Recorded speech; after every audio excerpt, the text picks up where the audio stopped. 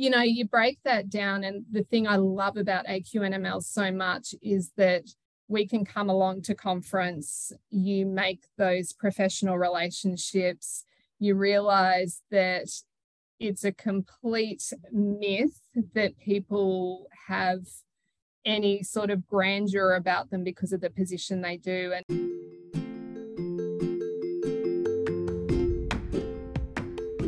Hello and welcome to a Nurse Out Where podcast. My name is Danielle Causa and I have been a rural and remote nurse for most of my career. I created this podcast as an opportunity to explore and celebrate and perhaps spark some interest in rural and remote nursing. Each week we will meet with some of the extraordinary nurses who live and work in rural and remote areas across Australia as they tell their story about all that is beautiful and unique to rural and remote nursing. So join with me as we explore the stories from a nurse out where.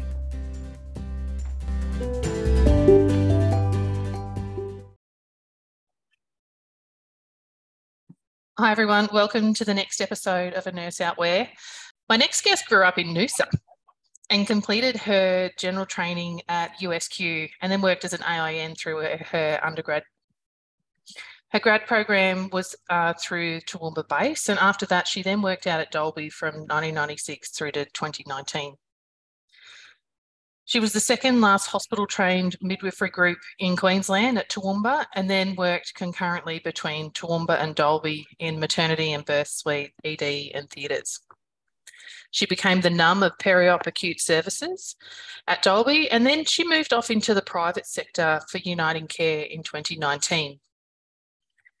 But during this time, she did many things. She did maternity outreach at Tara, at Jandowie, Chinchilla, in the good old days of road retrievals.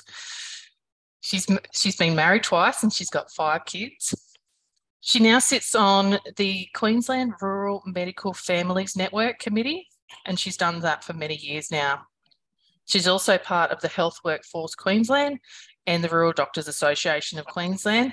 And of course, we're very privileged to have her as the president of the Association of Queensland Nursing and Midwifery Leaders.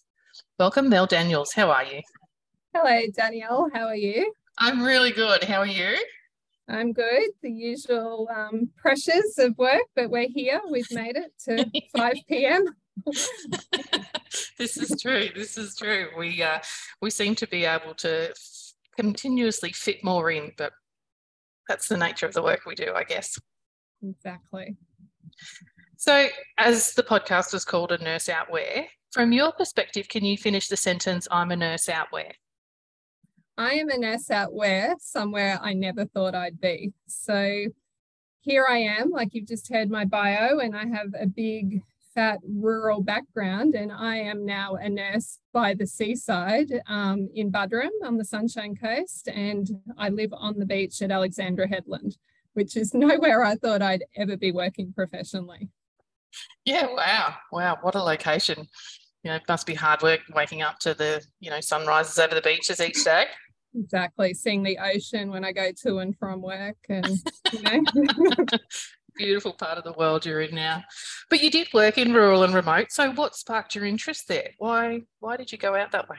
Well, I grew up at Noosa, as you said, and off I went to uni in Toowoomba, and I'm a bit of a chameleon. I adapt to the environment I'm in, and I loved it in Toowoomba. I didn't know what an RM boot was when I moved there from the coast, and quickly adapted to that country lifestyle, made lots of friends through uni that have become lifelong friends that went to the boarding schools in Toowoomba, hung out with the Dalby Ag and Gatton Ag boys, and adjusted to that life quite easily, and ended up married to a farmer not long after finishing uni. So, I've done lots of stuff. I was president of little country P&C committees, and, I love the rural life. So I guess once you become part of a community, as we all know, like it's hard to leave, because we all play various roles, but I think you become such a part of it that you just don't want to go anywhere else. Yeah, Yeah, it's interesting you say that you become the president of the little PNF. You know, you're a natural leader, and I'd like to talk a bit about the AQNML stuff. But perhaps you could share a story or a fond memory, you know, keeping in mind confidentiality clause as we're all bound to. But have you got a fond memory of your time working out in the rural areas?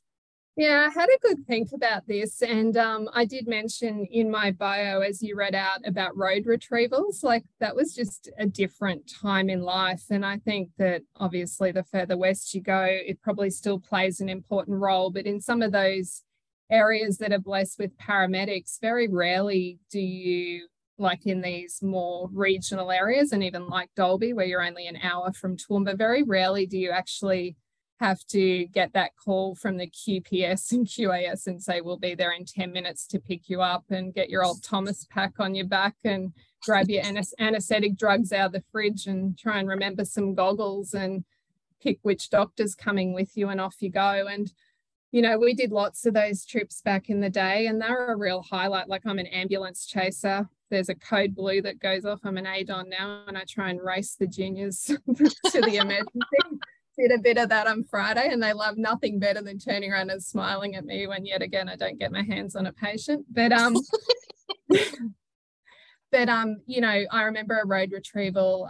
We had a young child out on that Tara Road, and anyone that knows the Tara Mooney Road out of Dalby, it's pretty dodgy. Like it's pretty windy, it's heavily treed, and we had a I don't know, a cop with an ambition to be a race car driver, and we had a surgeon because we were concerned that we might have to do some amputation of some limbs. From what we'd heard, it was a 1-ton feeder bin with a kid stuck underneath, and 2 doctors, 2 nurses, a few theatre trays, and off we were going down the Mooney Highway. And I think I was in the front, the others were in the back, and I think I looked at the speedo at one point, and he was doing 220 and down the double white lines, and you know, like you wouldn't get away with that anymore. But I kind of said to him at one point, I'm a mother, I have children at home, you know, like you're not gonna get anywhere if you kill us on the way out. And I don't think anyone in the back could even get a word out. And I was thinking of all our theatre trays being rustled around in the back, and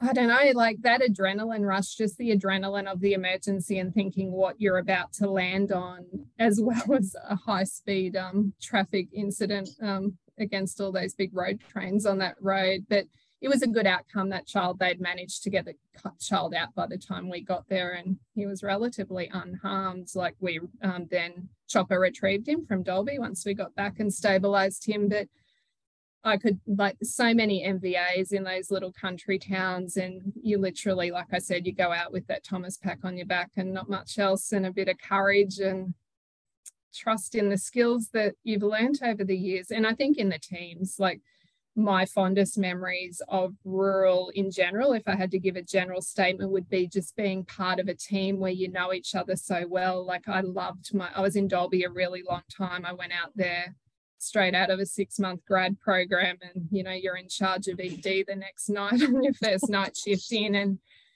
you really, like, no doctor on site, which is normal. But I could tell you a few stories about the private sector where people aren't used to working that way. And I think that as rural nurses, we take for granted how skilled we are and how close those working relationships with our doctors that we do have, and that we are equally as important as each other. And I loved that in Dalby for so many years. We had such a great group of senior nursing staff, junior nursing staff. I loved to take novice nurses that didn't make it into a grad program and grow our own, and support them, and having those doctors that you'd built that relationship with over the years, where you could give them a call day or night and they'd go, oh, Mel Daniels is on the phone. With the GP practice out there would say, who does Mel Daniels need today? And I'd go, well, need somebody that could do a Caesar, or I need an anaesthetist, like we've got the rest covered, or we've got this going on because our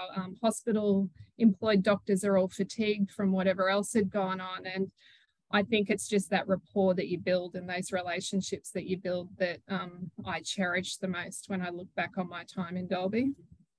Yeah, absolutely. And I think, you know, a key thing is about knowing what your skill set is and knowing the skill set of the team. And that's one thing that I know I find in rural and remote areas, is that the team really builds upon each other's skill sets and works as a true collaborative team. Yeah. Yeah. Yeah. For sure. Nice. Yeah. Loved it. So, you know, you'd gone from Noosa out to Toowoomba and then out to Dalby. What are some of the things you might miss, you know, when you were working out there? There was a lot, like in those early years in Toowoomba, I really missed the beach. Like, you know, I'd grown up as a member of the Noosa Surf Lifesaving Club and was on the beach a lot. And the last thing I used to do if I went home for the weekend from uni is I'd leave mum and dad's and go and jump in the ocean and then stay in my togs and towel all the way to Toowoomba so I could still feel the salt on my skin. But over time that changed, and I was quite happy swimming in a head ditch when we were irrigating the cotton in the mud. Again, like I said, chameleon, you adapt to your environment. Like I could walk in there with no shoes on after a while and the muddy feeling on the bottom didn't bother me. But you know, I didn't miss too much, to tell you the truth. Like I said, you form those relationships, and I'm pretty happy where I am if I've got the people I love around me. So, you know, once I became a mum, if I had the kids with me, and, you know, like you weren't too far rural in Dalby like, you know, you're an hour from Toowoomba where you've got all the shops. Online shopping was a game changer. Amazing. Dalby's a pretty big town. Like we had 2 supermarkets, which is pretty flash over time. And yeah, target country. Yeah, obviously extended family, I guess, but again, not too far away. Probably as the kids got older, though, the thing was, where are you going to send them to high school? And my husband and I were we were really happy working where we were, but we made the decision to send the kids away to boarding school. And again, for people that send their kids hours and hours and hours away, we had it pretty good. Like they went an hour and a bit down the road to Toowoomba, but you know, I had 5 kids. So when my eldest daughter went off to boarding school, I hadn't even had my youngest yet. So there are those family things that get missed by everybody not being under the one roof. And it's probably one of the bigger ones when you do have to split up your family, even if it is only on a Monday to Friday basis. Yeah. And that can be tough, you know, for everyone in the family, for sure. So you've talked about some of the rewarding, like the team environment is quite rewarding, but also some of the challenges, I imagine, you know, the high speed to go and potentially do some amputations on a small child would be quite harrowing. How do you care for yourself in these rural and remote towns, given that they are really rewarding but can also be quite challenging? Yeah, so I think it's different depending on what role you have. Like for me, in my younger years, you do things socially. So you start off with all the, like, you know, you got 3 pubs in town, and whichever one is the favorite at the time, and then whichever one stays open till 2 a.m, that's where you end up. And then you have kids, so you become part of that. You know, you make friends at daycare, and nursing's so good because you tend to be able to join up with people that are going at that same time in their lives as what you are. So when you're young and single and carefree, then you've got that younger party crowd. And then when you're raising young kids, you kind of go there. And then, I don't know, you get to like me and you're raising kids with every generation because you keep having them for so long. And you become a bit of a mentor parent to the ones that are starting out. And so I think being part of the community, I used to go to a gym like every day after work with people that weren't from work, just to get that bit of separation and get your head together before you go home and face the family. Over the years, my husband and I, because we were both working at the hospital and both working a lot of hours at the hospital and doing on-call work, if we weren't on call for a weekend, we used to come over here to the coast. We had our house here for quite a number of years before we finally made the move. And that was just really good downtime for us to reset and know, because when you live in a small town, you hear those sirens in your head. Even when you're not on call, you're mentally thinking, right, who's on shift? I wonder what that is. Do they need any help? Like, because if you're there, you'll go and help. So I think to get that separation and have that downtime is really important. Yeah, absolutely, for sure. So you've kind of covered this question already about what you do on your days off. Like how do you feel in your downtime if you're staying in the community? Yeah, so out there, like, again, once you've got children, well, when you don't have children and back in the BNS ball days, there's always something on somewhere. And I've got a daughter now living out in Roma. She's a grad dietitian, and I feel like she's living my old life, Nellie. Like, she's off to the races or the rugby or anything within a 4-hour vicinity, and she's there. And that's what we used to do a lot as younger people in those country towns. And then again, once you've got the kids, as everybody knows, they're doing something sporting wise, normally on a Saturday, and then Sunday's a bit of that downtime and catching up on housework. And it's not that different now, even living on the coast. Like, you know, Saturdays are running around after the kids and everything they do, and Sundays, well, we start our days with nippers down on the beach, which is beautiful, and a Sunday morning, and then housework, groceries, ironing the uniforms, having a quick peek on what's in your work calendar for the next week and seeing if there's anything you need to read over. And yeah, so pretty similar. Yeah. Now, I'm going to go a little bit off script now, but I'd like to talk to you about your role as the president of AQNML. Can you tell us a bit about AQNML, like the association, and how people might get involved? Yeah, so the Association of Nursing and Midwifery Leaders has been around for about 73 years now. It's got a long, proud history in Queensland nursing, and it started back as the Matrons Association of Queensland back in the day, and it's evolved over time. So I think that initially they changed to then the Directors of Nursing Association because there were some boys coming up in the mixes, so we couldn't make it Matrons anymore. And then Association of Queensland Nursing Leaders, and then midwifery became a standalone profession, and then we got the whole big long mouthful of the Association of Queensland Nursing and Midwifery Leaders. And it really started as a bit of a professional networking association where the matrons of Queensland all came to Brisbane once a year, and they did a lot of strategic type meetings with the government and the health minister, and were quite influential in planning healthcare across the state. And that was for both the private and public sector back in the day. And then over the years, it's evolved to where we are now. I think around the time it became the AQNL, it then opened up to like nurses at that NUM level. And then now over time, we've become a far more inclusive association for nursing leadership at every level, including our emerging nurse leaders, because I think that that legacy of the association in nurturing leadership, like, you know, if we don't, we all talk about it in so many different forums these days, but if we don't show the next generation how, while we're there with the knowledge we've got, then you know, how will they know? And I think that we've all got a legacy to leave behind us. And I don't know, I feel pretty old now thinking that I'm one of those people that's even thinking that way. Hardly.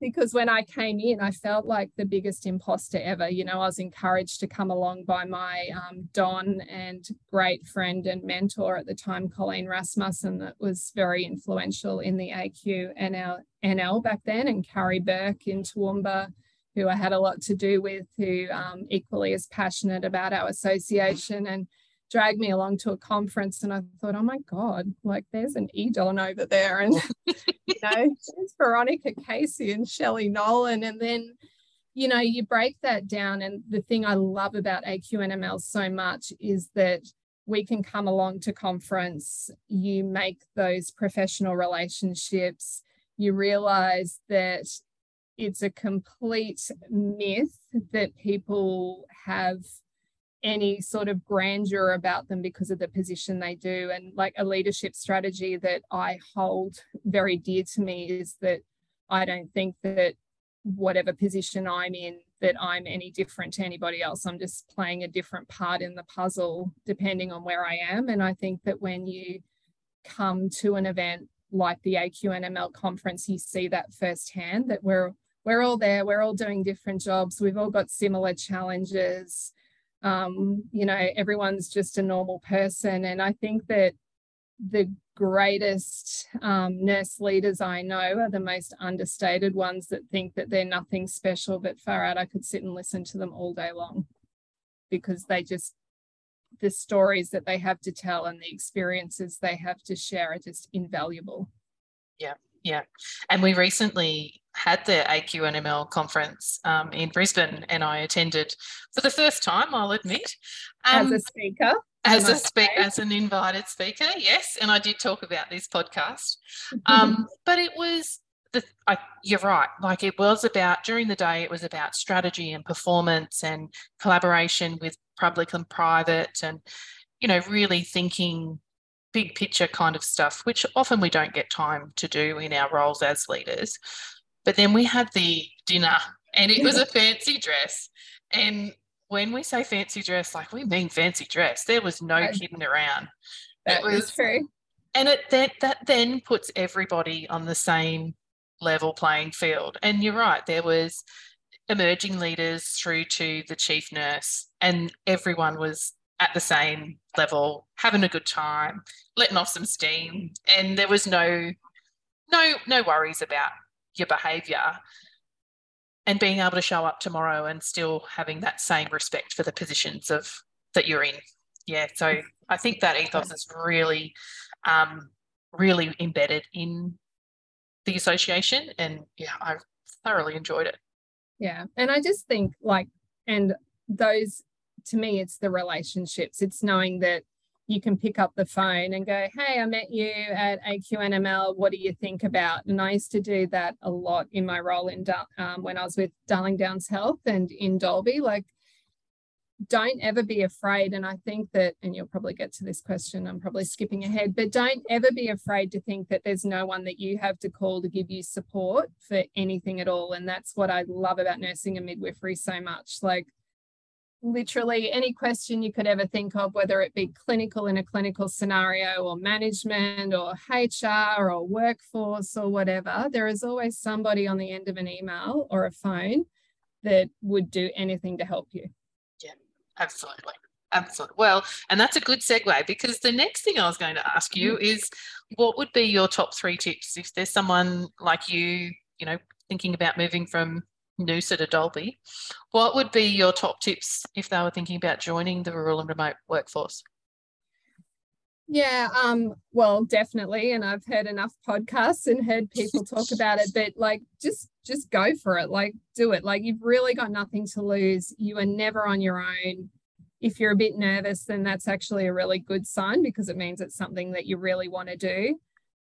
Look at where you're going though. Like, if you've been, and I talked to a few people here at Buderim Private that have been in the private sector, and, you know, it is very different when you're in these bigger hospitals, and, you know, you might be in a 8 theatre complex like we run here. Like, don't go out and be a single nurse posting straight up. Like, let's just do a bit of a transition. And I remember talking to you at conference, Danielle, about that with a midwifery manager that we've got here that reckons she can have a good go at it midwifery wise in the country. And I know that she can, but I said, this is my friend. She's from Noosa. She likes 7-star hotels and she loves white linen.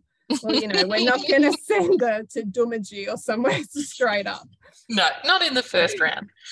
Yeah, we'll start at an entry-level rural posting, but like, really just be a little bit realistic about where you're at. Like, I heard Pauline Kalesia speak a few weeks ago on your podcast about, you know, having your ALS and your PALS, knowing a bit about your primary care manual, like all those tricks of the trade that we know. But I think also just knowing, as you indicated earlier, the limitation, like what is your scope?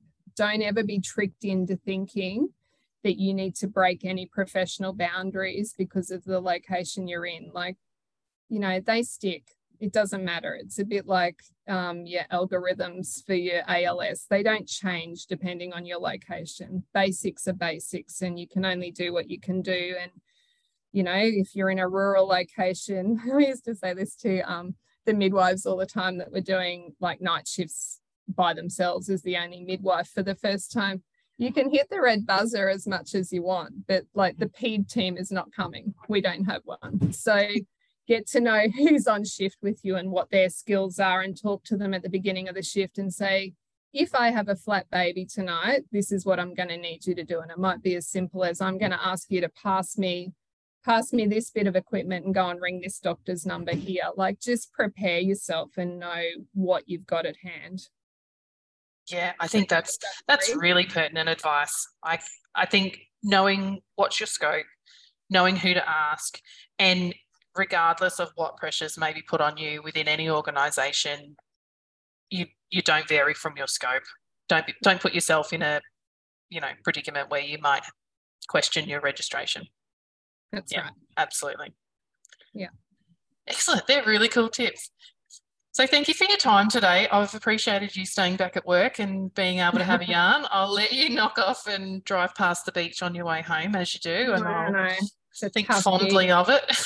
Someone's got to do it, hey? All right. We'll give it to you this time. But hopefully we'll get to talk again soon, and I look forward to next year's AQNML conference.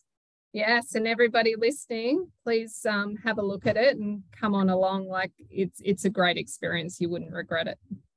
Absolutely. All right, we'll talk to you soon. Thanks, Danielle.